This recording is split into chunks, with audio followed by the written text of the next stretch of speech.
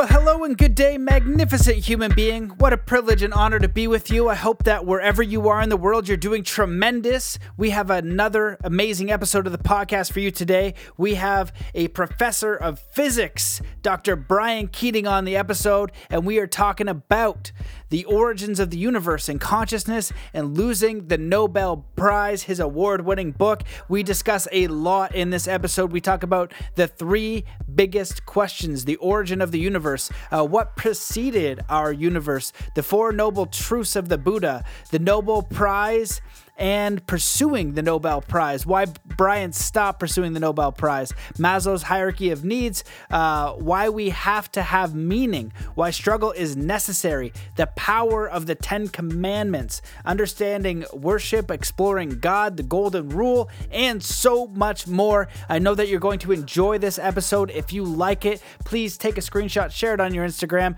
leave a review on iTunes. If you want to toss a buck in the bucket on Patreon, go to patreon.com/Matt Belair. Any amount is amazing. Even a buck helps tremendously. Thank you so much to all my patrons. Thank you to everybody who's left a review, who's made a share and left a comment. It helps tremendously. Thank you, thank you, thank you. But the best thing that you can do if you want to support the show is one kind act today. Do something nice for another human being. Even better, take the kindness challenge. Do 3 kind acts a day for a week. Go out of your way to do it. And if you do it, you may experience what I refer to as a universal wink. Something weird will happen to you just for you. So the universe lets you know that you're on the right track. And if you do that, definitely hit me up at Matt Belair. Let me know how the experience was, if anything happened. And I always love seeing hashtag kindness challenge or 3 kind acts, because I know that the podcast is working. If we can be kind people, then we're really doing it. For those of you guys who are interested in coaching and you want to really discover and uncover your life purpose, more meaning, you want to break through limiting beliefs and programming and design your preferred reality mentally, emotionally, physically, and spiritually. If you want to demystify peak performance, law of attraction, and all things mystical, esoteric, and learn the tools, systems, and strategies of the world's elite entrepreneurs and athletes, hit me up, matt@zenathlete.com, or go to the coaching form, mattbelair.com/coaching. And if you represent an organization, you're an entrepreneur, and you want to do some training for your staff, just hit me up, let me know what your situation is, and we will design something specifically for you. So I think that wraps it up. Go to mattbelair.com, sign up for the email list, stay connected, and let's get into this by coming into a powerful state of peace and coherence. So wherever you are in the world, just stop what you're doing. Take in a deep breath in through your nose. Hold that breath and just let it out slowly, filling every cell and every muscle and every fiber of your being with peace, joy, connection, empowerment, confidence. I'm ready to take on this amazing episode with Dr. Brian Keating. Hello and welcome to the Mastermind, Body, and Spirit Show. I'm your host, Matt Belair. Today's guest is a professor of physics at the Center for Astrophysics and Space Sciences in the Department of Physics at the University of California. He is a public speaker, inventor, and an expert in the study of the universe's oldest light, the cosmic microwave background, or CMB, using it to learn about the origin and evolution of the universe.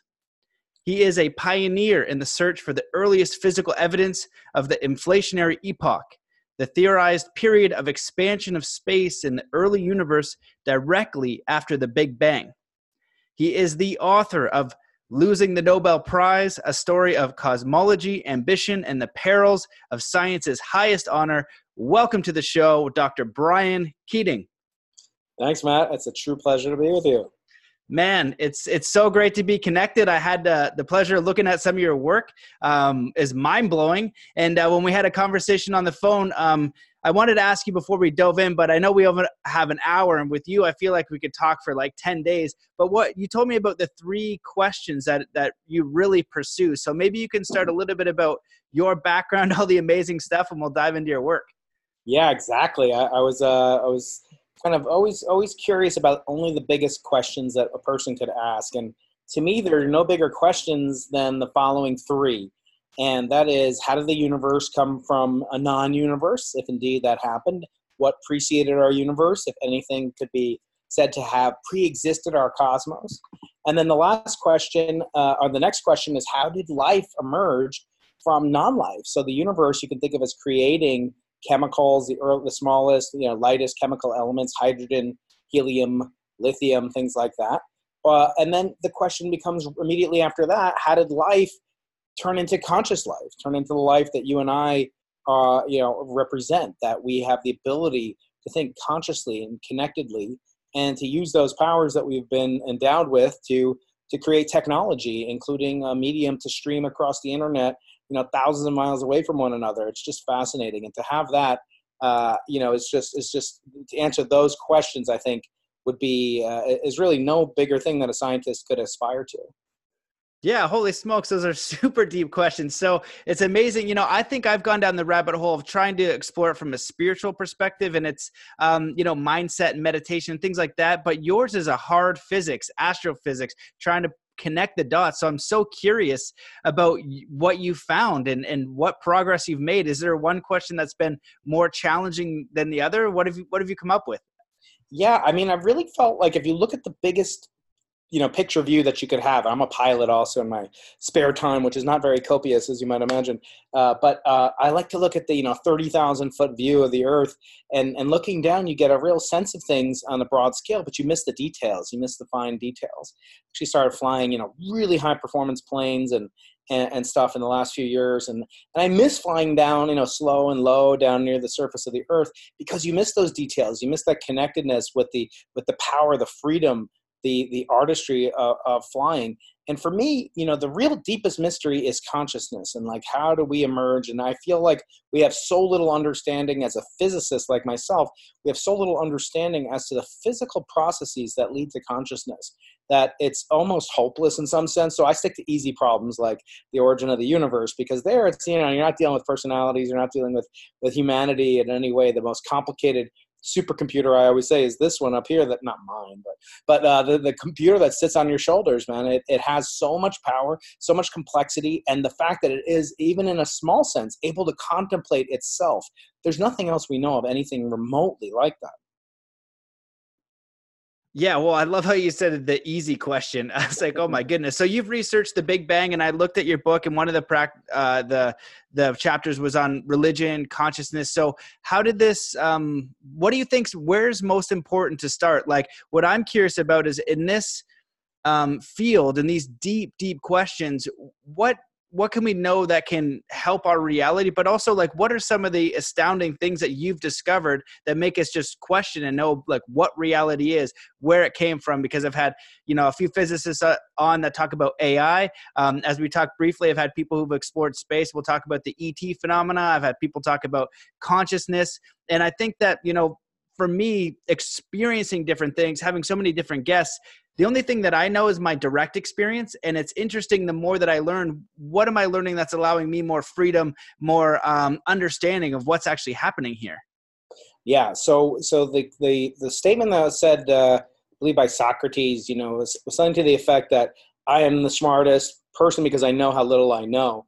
And really, that's the impression you get as a professor, as a father, as an educator. You get the sense that the more you know something, the less you actually understand of the total, but it doesn't make you want to give up. I always say it's like, when you expand a ball, like the area of the ball goes up, and the volume gets even bigger. Or as John Archibald Wheeler, the teacher of Richard Feynman and many other of the greatest physicists of the last century, he said, the job of science is to make the scientific island of knowledge bigger. But as you make the island bigger, the coastline of ignorance also gets bigger. But the amount that the boundary gets bigger is slower than the amount that the area gets bigger. That's just geometry. That's math. And so in that sense, the job is satisfying, but it's not a one-to-one. You don't just get out exactly, 10% more knowledge for 10% more effort. Sometimes you got to work for years and years and years for one tiny, piddling, miniature little sentence in a book or in an article. But when you have those insights, those flashes, those glimpses of true hidden reality that was unknown before you, and sometimes those insights are not very flattering. In other words, you learn that the universe is not as simple as you were simplistic enough to think. And sometimes the universe hands you lessons in the form of of truly potentially humiliating losses and pain even. But your job as a scientist is to get back up and keep going after nature, because she's not going to give up her secrets easily. Yeah, 100%. And so, well, when people are exploring these concepts around physics and the Big Bang and things like that, so on these questions, which one do you think is the most fundamental, and what have you found to be true in that search? I think if the origin of the universe has come from a preceding universe, that would have probably the most dramatic ramifications, not only on physics and the fundamental laws of physics, as I explain in the book, but also it would have dramatic ramifications for understanding of philosophy, the quest for knowledge, epistemology, facts, knowledge pursuit, ontology, truth, existence, etc. And then, perhaps tantalizingly, I know you delve into this, although you're not, strictly, kind of theologically inclined, maybe. But the deepest questions are always those of origin questions. How did we get here? What did we come from? Who are, I always say, like, what's the most important day in your life, Matt? Like, what's the most important day every day or any day of the year? What day of the year is the most important day to you personally? Birthday? Your birthday, right? Yeah. So why is that? It's just another day, right? But it's because it's the moment that you came into existence. And it's the moment, according to some traditions, the universe could not go on unless you had come into existence. And I like to say that when I'm in an argument, say, I was born the day the universe couldn't go on anymore.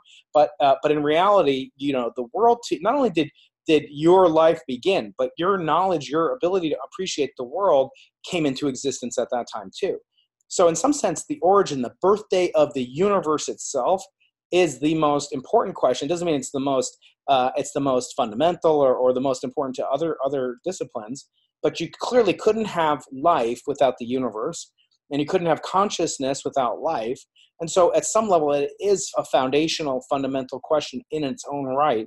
And that's the question that drives me the most. And the thing that I've learned the most is that you truly have to be humble when pursuing it.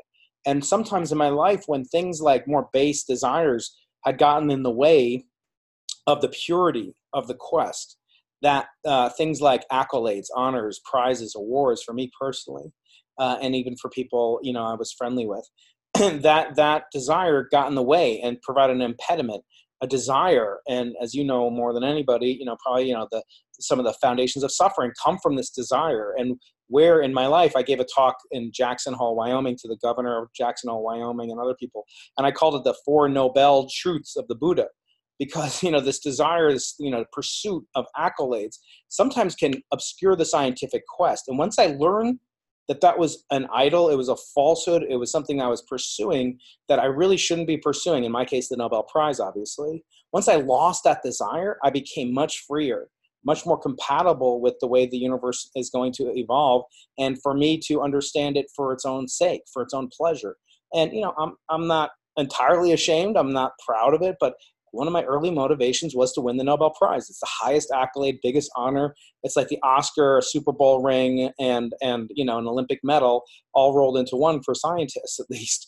And so I wanted to win it, and that drove me. And now it's almost the opposite is true. Not that I wouldn't, maybe accept it if somebody gave it to me. I always say, people joke, say, "Oh, you just have sour grapes, Keating. You would take it if you wanted it, if you want it." And I say, well, the only way to see if I'm a hypocrite or not is to have them offer it to me and see if I accept it.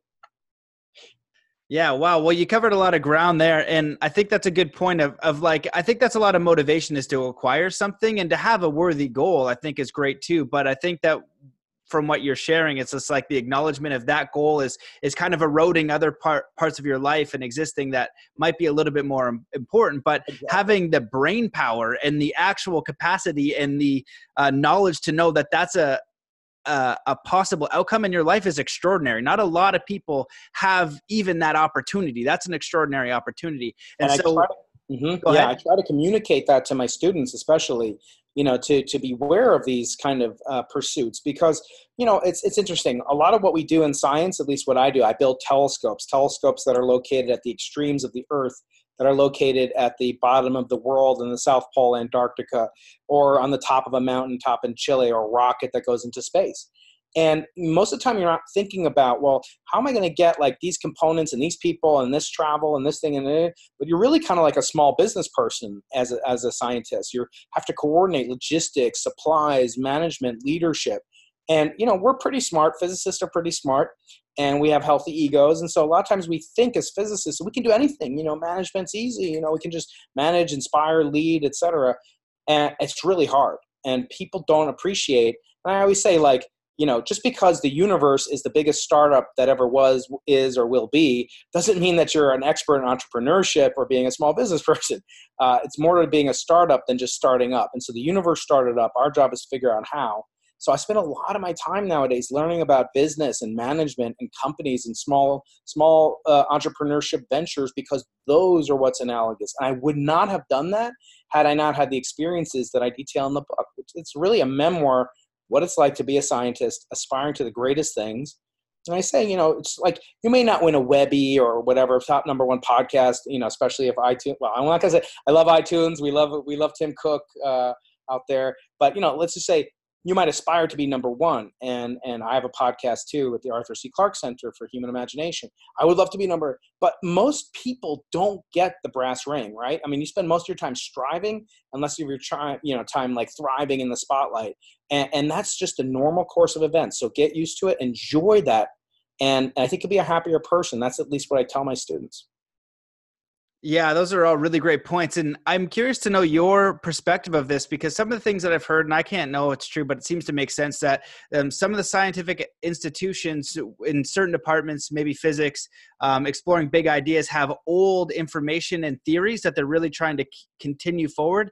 And if you're presenting something new that might not be the mainstream, it's harder to get funding and it's harder to pursue that. I'm wondering, from your experience, if you see that to be true, if the scientific community is willing to take on new information and explore these ideas, or some of the old ideas have the best information. Because especially when you get into quantum physics is just like you've said, in my experience anyway, and I'm sure yours is more profound, is that when you make a discovery, it's like a fractal. It's like, ooh, like I just discovered an ocean. That's new. Yep. And then all of a sudden there's infinite stuff in this ocean. You're like, oh crap. It's like, it's exciting on one thing. And then so the expansion is infinite. And I feel like, from what you're speaking about is if the scientific community can be more open to that, and the funding is a big thing, right? Yeah. So it certainly drives a lot of things, and there's a lot in that question, and no one's really in the, kind of book tour podcast circuit ever asked me that. So it's really important to bring out those points that you just mentioned. I'll take them roughly in order, so yeah, when there are new ideas in science, that's really where true breakthroughs come in. However, a lot of times people will make the following argument. Einstein had a lot of ideas. And Einstein was ridiculed. He was bad in math. He got kicked out of school, whatever. There's some stories apocryphal, some are not. And I too was kicked out of school, and I too am not good in math. But here's this theory, and if you are willing to go over it and help me publish it with your credentials, I'll share my fraction of the Nobel Prize with you. And I get letters like that, once a week maybe.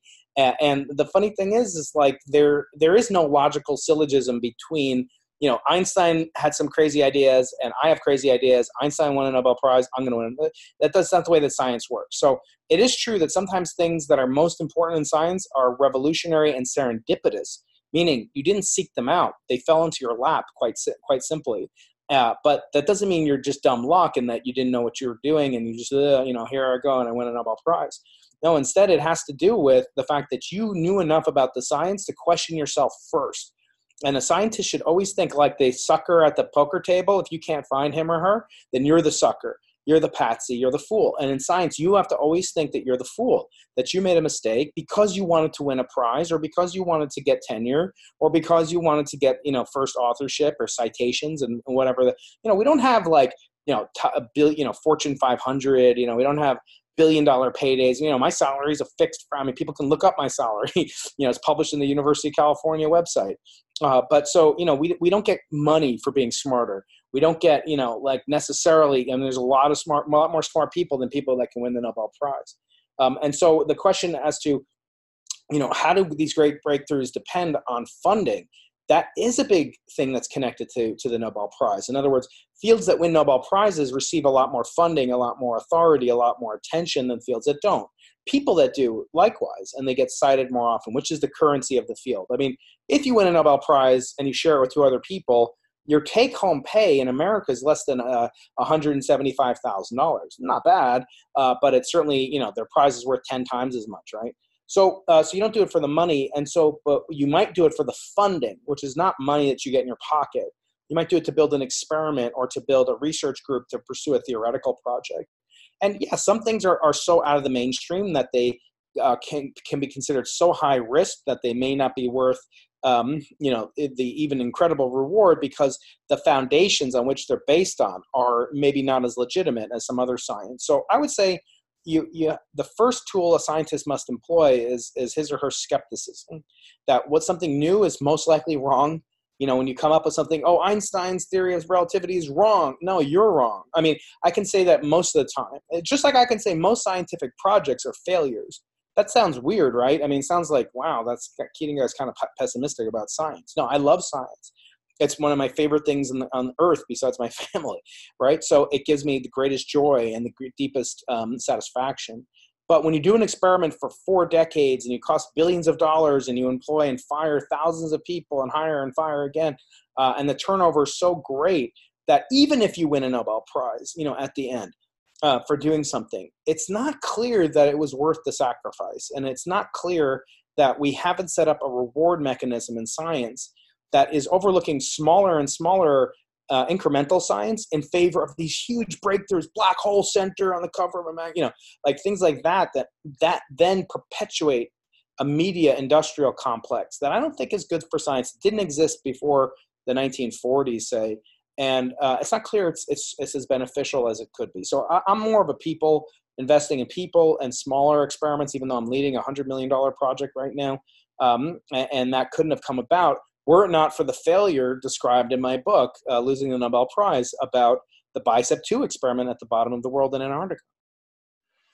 Man, amazing answer. Well, as you were saying that, I kind of popped up a series of questions that I'd love to ask. It might be slightly to a side, but there's a point to it. So what do you believe are the biggest problems facing humanity right now? So there are a lot of problems facing humanity that I think only some of which science can solve. I think, personally, beyond the need for food and shelter and physical security, there's something called Maslow's hierarchy of needs, which tells an educator in some cases, how are you going to teach and how do people learn? Well, it turns out, for example, I just taught you, a couple minutes ago, the 3 biggest questions, the origin of the universe, the origin of elements, the origin of life, and consciousness. So those are the 3 biggest questions. Now, you can tell me those back probably and not get them wrong because they're the most recent things I taught you. But if you had a gun to your head and, some rival podcaster is, like, how dare you take number 1, Matt? I'm going to put the drop on you, man. Well, no one would do that, That's what the podcast world is like, man. It's cutthroat. I'm just getting hate mail all the time. But so you wouldn't remember it because you have a hierarchy of needs that puts your physical security and safety at the top. So I think humanity also kind of on a macrocosm takes that microcosmic perspective. It takes the needs, the hierarchical structure of needs where we need to be physically safe. And that includes, the planet itself has to be physically safe. You need to have food, you need to have shelter, you need to have peace. You need to have a lack of warfare. I mean, I'm only talking to you today and not in some military lab because the United States is a peace-loving country and a democracy. In other countries, I'd be forced, if I have any math or science ability, I'd be making weapons at, basically at gunpoint. If I ever left the country, they'd torture my family. So there's huge blessings that we have in being in America. I think getting the rest of the world, and Canada, obviously, you guys up north know how to do it pretty well too. So we're blessed to live in a peaceful Western, society. In this case, there are many Eastern societies too. But on the other hand, once you get beyond that, then I think meaning is the biggest need that people have. That people have a need to have a reason to get up, to do what they do, to have a purpose. Some people, it's their children. Some people, it's their job. And some people it's less, kind of elevating pursuits. I believe that meaning, the search for meaning is what animates me and my desire to understand as much as I can about the universe before I die, and knowing that life is short and the ultimate aim of mankind is dust.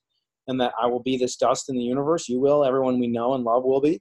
And so it's this fragility. Every morning I wake up, before I try to meditate, which is very difficult with young kids running around, but I try to do that with my herbal tea and, get my Zen on like you. But then I think just for a second, life is fragile. And you just survived a miniature death. Like last night was like a miniature, not like every night is that brutal, but, putting kids to bed can be, but you wake up every day. Life is so fragile, man. And you want to take that as a gift and every day realize that it's only possible if you have a sense that you have an ultimate meaning and purpose for your life every day. Man, what a beautiful answer. I love that. Well, it segues slightly into my second question, only when you think about the first part, when you're talking about Maslow's hierarchy of needs, food, water, shelter. And the scenario that I've offered as a thought experiment to the listeners a few times is, I hashtag Team Earth. If there are ETs, which I think that we disagree or have different views on that, and you have probably a big telescope that can look, if they're looking down, they're going to be looking at this really violent group of like amateur people that they can make weapons and technology, but they beat each other over their head and they're more effective at killing. But what if we united, Team USA, like the Olympics of scientists and engineers, and we took away the money equation. We're like, okay, everybody in the world needs food. Everybody in the world needs shelter. Everybody in the world needs, peace, or whatever the case is, like engineering that. Do you think if we did that, it will be possible for us to really turn the planet around, clean the oceans, create clean food, create housing for all people? I think that we would go a long way to doing that. I think that we would have, a tremendous, kind of head start, but I don't think it's in any way guaranteed that just having the needs met leads to, the munificence, the beneficence, et cetera. Because I think that, there also has to be a kind of a positivity to the need, right? Some awful human beings on earth, Venezuela going on right now, like they have a desire to subjugate people. They have meaning, and their meaning comes from hurting, et cetera. Like you're saying, these aliens looking down that I don't believe exist, but you do. But I think that mankind is not inherently evil, but I don't think we're inherently good. I don't think that we have an inherent propensity to do good, and therefore we must control and subjugate our evil propensities so that we drive it out as much as possible. Not that we'll ever be purely good or not, but that we can supersede them. But it takes struggle, just like working on your body, working on your mind, your education. These things don't come about without struggle. And I think that's a key element. That's a key thing that sometimes people want a shortcut and they want to go up the ladder quicker than they're actually going to be able to do. And so they slip. That's a great answer. I was going to take a note just saying why struggle is necessary, because it's a part of it. And I see sometimes in the self-help spirituality community, we can go a little bit really far away in like the law of attraction and positivity, where it almost negates the struggle. And some of these ideas, I'm like, well, if it doesn't work with a pro athlete or a high achiever, then it's not going to work. Like no pro athlete has ever just been like, I'm not going to struggle and it's all going to be roses. The training and that process is difficult, and we learn a lot from our failures and we're kind of guided in a way. And sometimes when we're in that experience, it's not ideal, but it usually serves as a purpose for us to grow. So what I wanted to dive into a little bit is around the nature of consciousness. I know it's, you're curious about that. And I'm wondering like a few different things. Like if you were, this is from Lewis Howes, he asked a great question. He's like, the three truths. If you were going to just, you forget everything, what three truths would you empower yourself with? Or you have children. If you're like, hey, I'm going to bestow upon you the three most important things about life, so you can navigate this mayhem in the most empowered way. And we'll leave it with that. I know I want to add something onto that, but once you talk about it, I'll remember. So you're asking me like my truths, or you're asking me like, yeah, if you were to like what you would empower your daughter with, or yourself, or I don't know if it's a son or daughter, sorry, but what of the nature of reality and experiencing this, what kind of truths would you give them, or like the most important piece of advice? Yeah, so I call myself a practicing agnostic, which is unusual, but I am Jewish, and I do practice the many of the rituals and the laws of Judaism. And I do believe in in sort of the power of the Ten Commandments, and it's very deep. And I think one of those commandments and I talk about this in my book. Like, how can a scientist, come on, you're supposed to be a scientist, my atheist scientist friends say, how can you possibly believe in this nonsense fairy tale stuff? And I say, well, it's interesting. Look at the fifth commandment, which I'm not sure everyone's familiar with, so I'll just say it's like, honor your mother and your father so that the days of your life may be long. I'm like, well, that's kind of interesting, because not only does it tell you what to do, it says there's going to be a reward. And what is that reward? And how is that reward going to be communicated to you? And it also says a couple other things. First of all, it says something about your mother. And you have to realize this thing, and I don't know if, how many of your listeners out there will write books or have written books perhaps. But there's a saying in the book, writing industry, I'd rather have one reader 100 years from now than 100 readers a year from now. In other words, I'd like to speak into the future and leave this book, as I tried to do with Losing the Nobel Prize, a legacy, as a will, as a gift to my children. And I have both sons and daughters. And to have that as a something that's tangible, physical, written down code of how I want to behave and how I want them to behave. And also going through the struggle of dealing with my own father, who he and I had a difficult relationship. And yet, even when I was at the peak of my career and kind of the best optimal point of scientific achievement, I was at the South Pole. I tried to get there my whole life. It was so interesting. And I was on the path to win a Nobel Prize, which I had wanted to do since I was a young kid. I got there and I had to turn around and go back. And I go back and comfort somebody who had, just honestly done a lot of damage to me as a kid. Nothing, violence, of course, thankfully. But on the same token, I felt compelled to do that, not because I wanted to. The fifth command doesn't have to love him. It doesn't say that, because it knows you can't love everybody. Not all parents are worthy of it, but you have to respect them. It also says you have to honor your mother. And think about it, man. This book, I don't care if you believe it or not, but I'm just saying this book is at least 3,000 years old. And it was talking about rights and obligations owed to women at a time when women were considered like chattel, like basically fungible cash that you could give away and sell and take. And there's lots of problematic things I know in the Bible. And believe me, I read it in Hebrew, Aramaic, I understand it. And I know about the problem. I'm not afraid to. That's why I'm an agnostic, but I'm a practicing agnostic. What does that mean? That means I go to temple. I discuss, religious topics. I learn about the Jewish view on parenting. I learn about the Jewish view on life and after death, and think about things like that. And for me, with my kids, just that one commandment, if they can honor me, that means I will have lived a life that's worthy of honor. And by extension, just like I always say, the word scientist in Russian, not Hebrew, but Russian, it means one who was taught. So it means you're a scientist. Your job is to teach people and to be a student and a scholar. I hope my kids will be students and scholars, not of science necessarily, although some of them want to, and especially my daughters, which is really cool. But on the other hand, token, I want to have a life that shows them that you have to live to serve and also to be a leader. And I think that that's kind of the commonality that I find between Judaism and Christianity. I was Catholic for a little while in my life, and so to have that code. I've got 10 commandments, I can give you 7 more, but those are really kind of the way that I like to structure things in the future, and then apply to my scientific children, my ideological children as well. I want them to be students. I want them to be teachers, and I want them to continue this vast chain so that it stretches from the past all the way into the future. Amazing, man. That's a beautiful answer. Well, why don't you just quickly ramble off the other 7 principles, because it creates an ethos, with I think, religions that I've studied quite a bit, and going to the Parliament of World Religions, 212 different religions. And you look and I think about a child, how do you pick the right one? And it bothers me when there's a heaven and hell, but you know what? There could be. I don't know. I don't think so. Right. But the heck, there could be. But what I do like is I like the ethos when it's, what I see to be a positive ethos, but some of the ethos is not so positive. There's like suppression and things like that. And that to me is like a little bit of a different animal. So maybe you can share some of those other 7 principles, because so the other 7 are just the other 10 commandments, but I'll highlight a couple of them. The second commandment, which is talking about idol worship, that became huge to me, Matt. I never thought like I would worship an idol. I never thought scientists would worship an idol in general.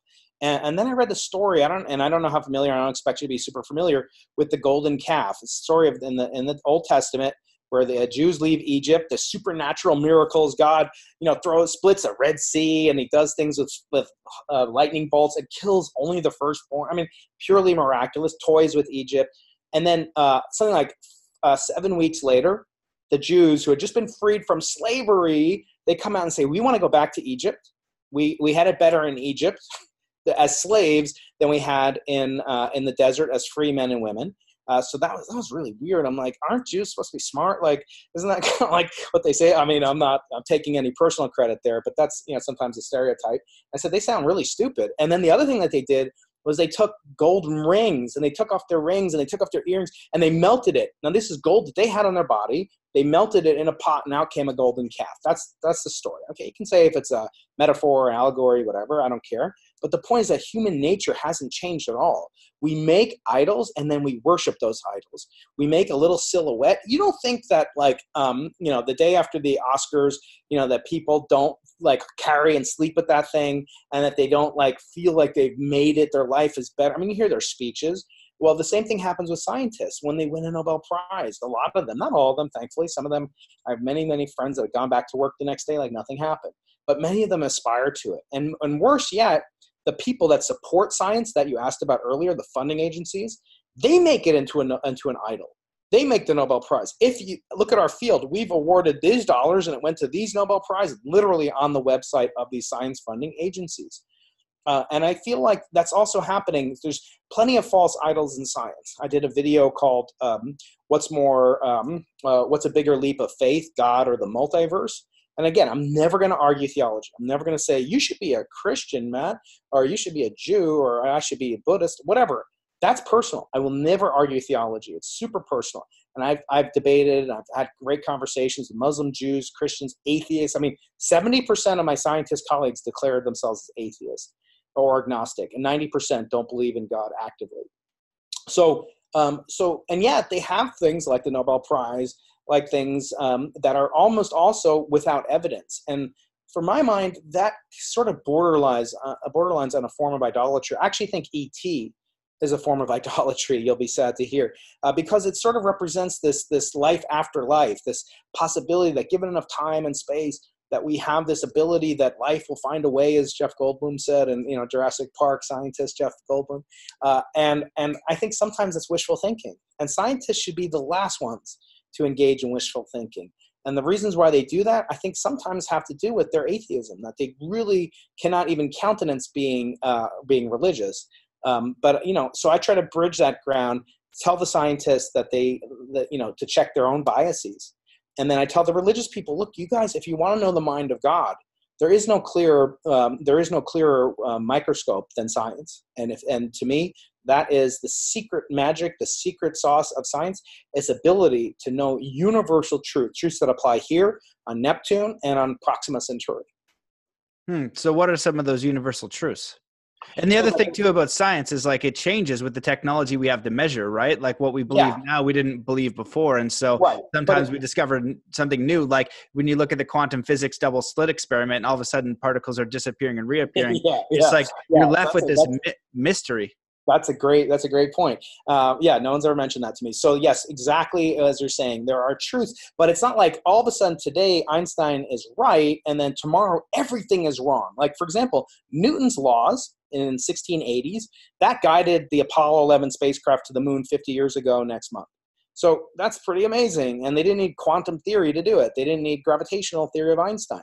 But Einstein came along and said, well, look, actually there could be other phenomena embedded in gravity that Newton would never find out about, how Mercury works, how it orbits the sun, how certain light artifacts can be deflected by mass, and how waves of gravity can emerge from violent eruptions in space-time. And so it gets more and more refined. I like to think of it as adding more decimal places in some sense, but sometimes you do get a paradigm shift, like an electron, physical, mathematical, and actual element or object can be in two places at once. So of course it doesn't comport with your ideology of how things should behave, because you are a classical object. You're no, quantum tigers coming out, from two different, directions and emerging from four-dimensional space-time. So we learn more, we discover more. Sometimes it's completely serendipitous. We didn't expect it. We found it by accident.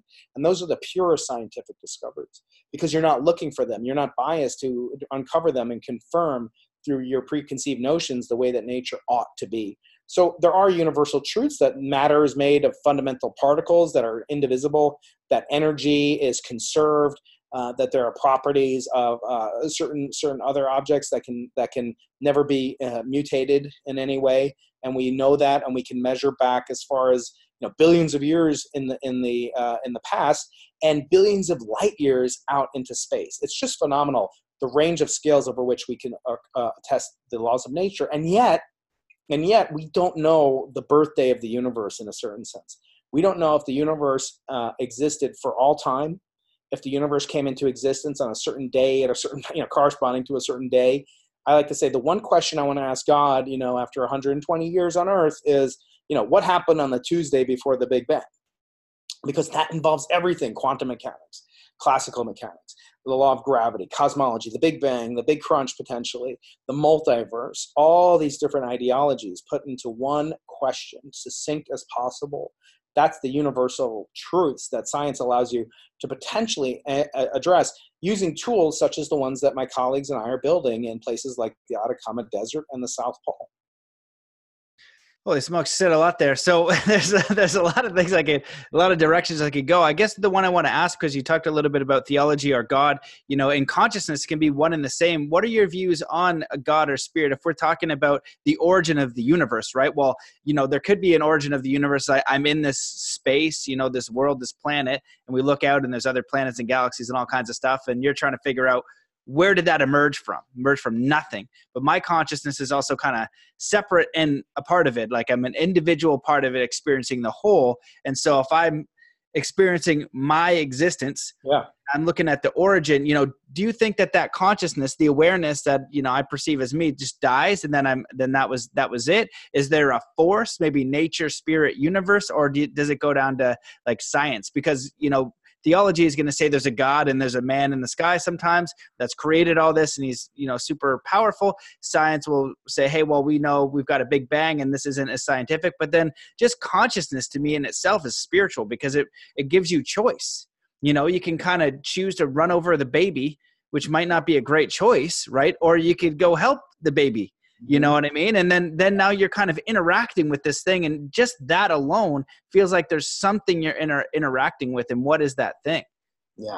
Yeah. So I actually have uncovered the answer to that question, and I know how to prove the existence of God. And the following proves that. Just kidding. I'm back. That would be pretty funny. So you actually touched on a ton of stuff there. So I guess, you and I are doing this dueling awesomeness where we're, kind of just raising 10 questions for every one question we ask. So I'll try to answer as in a practical sense, because I'm a pragmatist, and I feel like, we can debate reality and we can debate the existence of these things. The practical answer is the following. The reason that, Judaism appeals to me so much, the word Israel, which is the name of the Jewish people given in the Bible, that means wrestles with God. Isra, and then El means God's name in ancient Hebrew. So Yisra means to struggle and wrestle. That doesn't mean, it's very different than like Islam, which means peace or submission to God. And I always think that it's wonderful to have the ability in Judaism, and actually the second holiest book in Judaism is called the Talmud. It's 2,700 pages long. And it's all about arguments, and people are fighting with each other. There's no authority in it. And I always think it's wonderful because, there's stuff in there that I don't, can't really fully understand, Kabbalah and things like that. But there's that tradition is very scientific, and people laugh, but it's true. It's like the nature of science is that Einstein, it can be wrong, was wrong, and will be proven wrong more and more in the future, the more we know about science. He made tremendous blunders. Even he characterized them potentially as blunders. So there's no authority. And in Judaism, the ultimate authority is God, but we don't know God. We can't know him. There's a saying in Hebrew, if I knew him, I would be him. And we can't fully comprehend that. I'll just say that, people say, well, who created God? What created? So those questions are also attributable in science to things like the multiverse or to quantum physics. Did the laws of physics exist before the existence of the universe? Did the laws of mathematics exist? Did a triangle still have three equal sides, equilateral triangle, or did it not? Did those things make sense? Are they purely abstract and mathematical and therefore eternal? Or are they just practically eternal? Like if you test the law of gravity on Earth, you'll get the same thing on Venus. But then a trillion years from now, when anti-gravity takes over, perhaps, you won't be able to measure the same phenomenon. You won't even have a galaxy to live in and to observe. So, in a practical sense, you asked about things like the afterlife in there. One of the other things about Judaism is that it doesn't speculate on the afterlife, because it's a concession to the fact that people will really think about the afterlife and get obsessed with the afterlife, and perhaps not live as well on earth as they could if there is an after. It's not mentioned in the Bible, in the Old Testament, at all. In fact, the afterlife. But Judaism does affirm the existence of it, but we don't have any idea of what it's about. So I like to think, if God exists, I should act the way that he exists, right? There's not going to be like some real punishment. Let's say you act as a kind, generous Buddhist, and you follow the golden rule, essentially, which is a biblical law, but you follow that law or Christian law, and then you come up in your 120th birthday, you die, you go up to heaven, wherever, and there is a God. And you're like, oh man, I should have been like a Hasidic Jew and, whatever. I should have used the beard for Judaism instead of, but no, I'm just kidding. I love the beard. I'm envious of the beard. But God's not going to say to you, Matt, you could have done this. You shouldn't have eaten that shrimp. No, you lived life in accordance with my will and what I wanted. If he exists, I don't know if he exists, but that's the deliciousness of science and God. We get to play with and contend and do battle against the laws of nature, which are inherently unknowable in their completeness. We can't completely know how, and we have the most basic, bare bones knowledge of consciousness. I would say we have the level of understanding of consciousness that Newton had of quantum physics in the 1600s. We're at the most earliest notion of what consciousness is. Does that mean we should stop? No, it means we should go deeper, and that's why I feel like we should go deeper. But if you are an atheist, it's fine. I think you can be an ethical, wonderful human being as an atheist. I just think that the ultimate question to me is, does God exist? And can we, know more about the ultimate laws of nature? And perhaps the realization that I had not too long ago that science and nature are fundamentally different things. They have almost nothing to do with each other. In other words, you can't try to prove the Bible is correct, as I foolishly attempt to do in my book. I talk about how I can prove or test the Bible through this fifth commandment test. But also, I also want to realize that there are things that the science books can't give you. And those are very different things. And one is knowledge and one is wisdom. And it's up to every individual to kind of ascertain what she or he thinks is the most important. Amazing, man. I could talk to you all day, and I love just firing questions at you because you have such a wonderful, you have a wonderful point of view. I'm going to let you know because I'm going to throw a lot of things at you, but there's 10 minutes before you have a hard stop. I'm sure you're a busy man. So, you're looking out into outer space, and, I'm curious your thoughts on, ETs, because there are a lot of people believe I'm one of those people. But you have things like ancient civilizations, the pyramids, I think it's the Denisova cave finding, humans a lot older than we think. Like, traditional science, I think, says 4,000 years or something like that. And that's when humans came about. But then we've got now evidence of much older civilizations. So what is your perspective on, why do you think that there isn't ETs or spaceship or intelligent life out in the infinite universe? Because even what we measured is just such an extraordinary. No, I know. And yeah, so I'll tackle that on two fronts. One is that it is sort of the probability and the argument from, how improbable our conversation is right now, that led up to right now. So to have this conversation, we needed to have technology. We needed to have consciousness and this ability. We need to be alive. We need to have a planet. The planet had to survive enough time for us to have evolution kick in. We had to evolve from subordinate creatures, and DNA had to propagate and form.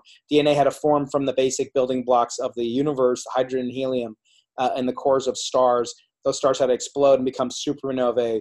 The universe had to form in the first place. So let's say there's 9 different things that led to today. Of course, there's an infinite number of things. And let's say like each one of those has a probability of occurring of 1 in 1,000. In other words, like there was a 1 in 1,000 shot. If you had 1,000 universes, at least one of them would develop Zoom, teleconference calls equivalent out of radio waves, etc. So each one of those, and I think the probability, according to many people, is extremely lower for each one of those 9 different factors. Let's say there's 9 of them, and each one's 1 in 1,000 shot of happening. So you have 1 over 1,000 to the 9th power. Well, that comes out to be 10 to the minus 27. So you have a 1 in 10 to the 27 chance. Now, this is speaking very loosely. I can go through it. It's an argument related to what's called the Drake equation. and it gives you kind of the probability of extraterrestrial intelligence encapsulated in this equation. The problem is there's only I shouldn't say it like that. There's 100 billion stars in our galaxy, and there's 100 billion galaxies, more or less. That's 100 billion squared, which sounds like a big number, 10,000 billion billion. So it's 10 to the 4th times 10 to the 18th, which is 10 to the 22nd. So that's a big, but remember, I just said the probability of those 1 in 1,000 shots to the 9th power is 10 to the minus 27. So there's 1,000 times fewer planets, if you like, than planetary chance. Now, this is many scientists out there is going to criticize a lot of this, but I'll refer them to a completely believing scientist who's an atheist, and he's also a climate expert in climate and extraterrestrials. He claims that there are roughly about that many potential civilizations. The chance are the same probability levels. And so he gets that there could have been 100 or 1,000 civilizations like ours in the entire observable universe over the entire history of the universe, which means that over 14 billion years, over a sphere that has a diameter of 90 billion light years, there could have been 1,000 civilizations like Earth capable of producing climate change. That's what his book is about. Adam Frank is his name. Light of the Stars is his book. He's a really brilliant guy. And so you have 1,000 distributed over the most immense span of space and time possible. The odds of us being around, living long enough to encounter one of those is so small. So there are arguments like that I can give you. Then there's the arguments, well, what about the evidence for sightings and stuff like that? So I always like to point out that astronomers like me, we spend almost every free moment of our night times looking up at the night sky through the most powerful telescopes with the most hypersensitive sensors, that without which we couldn't have this conversation, because astronomers basically invented the CCD camera that we're using to photograph this, and we invented the cell phone, which some of this communication being carried over through the same laboratories that invented these technologies. So it's just inconceivable that astronomers looking at the night sky continuously, night after night, year after year, for the last 400 years since Galileo, that no astronomers have had, double-blind or confirmed or ratified evidence for this. By the way, if you want to win a Nobel Prize, it's not a bad way to go about it. And I know that there are a lot harder ways to win a Nobel Prize from personal experience. So a lot of these things turn out to be, explainable by much simpler phenomena. It's a process called Occam's razor. Yeah, I think it's something about God, right? And I'm not going to debate that, but I do feel like sometimes ET becomes a way out and says, well, that's how we got here. So we're just, it's called panspermia. It sounds dirty, but it's not. We came from an extraterrestrial civilization. I have some friends I think are extraterrestrials, but I'm not going to get into that. Those are faculty meeting only conversations. Oh man. Well, yeah. Well, I think it's important to be, skeptical. I think I'm a lot more skeptical now that I've had so many podcasts. I've had so many interactions. I've had so many people who believe certain things. And I think that, just skepticism with seeking understanding, and then what is that? How is that useful to you? Because I feel like some people can look at the ET thing, but it's just an ungrounded way of life, and it's not helping in any kind of way. And so I think with anything, we can go too far right, too far left. And the idea is to explore our reality. And I like the idea that there are other civilizations out there, because Star Trek is cool, and Star Wars is cool. And it would be nice to know that there are neighbors in the universe for me personally, but I think that it does take away sometimes from people like living a good life now. And you kind of mentioned that in there, if there is an afterlife, and some of the religions will actually do that. Will say, you give up this life for the next one. And I don't know if that's a great idea, right. Not an ethos that really resonates with me. Make this the best life. Enjoy the mystery, and it's all a mystery. And coming from someone like you, is an absolute brilliant human being, exploring the deepest mysteries, basic telling everyone's like, you know what, we know very little. And that's kind of what I share in the podcast, is like what we actually know about reality is very little. So what can we do to live a great life by our own standards? So I just want to thank you so much for your work, for coming on the show, for being who you are and answering all my questions I fired at you in such a succinct and wonderful way. Where can people find out more about you? Is there anything that you wish that I had asked? And just thanks for coming on the show. Well, yeah, I mean, the only thing I wish that you would ask, and I should say people can get in touch with me at briankeating.com, and they can sign up for my mailing list and join my YouTube channel. And if you are in the U.S., unfortunately, I can't do it in Canada, but if you're in the U.S. and you join and you use hashtag Bel Air, as in Matt Belair as your last name when you sign. I don't care what your last name is, but you sign up for my mailing list. Use your own real first name and use your last name Belair with a hashtag in front. If you're one of the first 10 people to do that, I'm going to send a piece of space dust, a piece of genuine space dust that's 4.5 billion years old. And this is the villain of my book, Losing the Nobel Prize. It's sort of the element, the entity that confounded this cosmic quest that I had to understand and glimpse the origin of the universe. So first 10 listeners that do that, hashtag Belair is your last name when you sign up. I'm also on Twitter, Dr. Brian Keating. Someday I hope to get you to follow me, but I'm going to hold my breath. I only have a couple of Nobel Prize winners following me, so it's okay. I'll survive.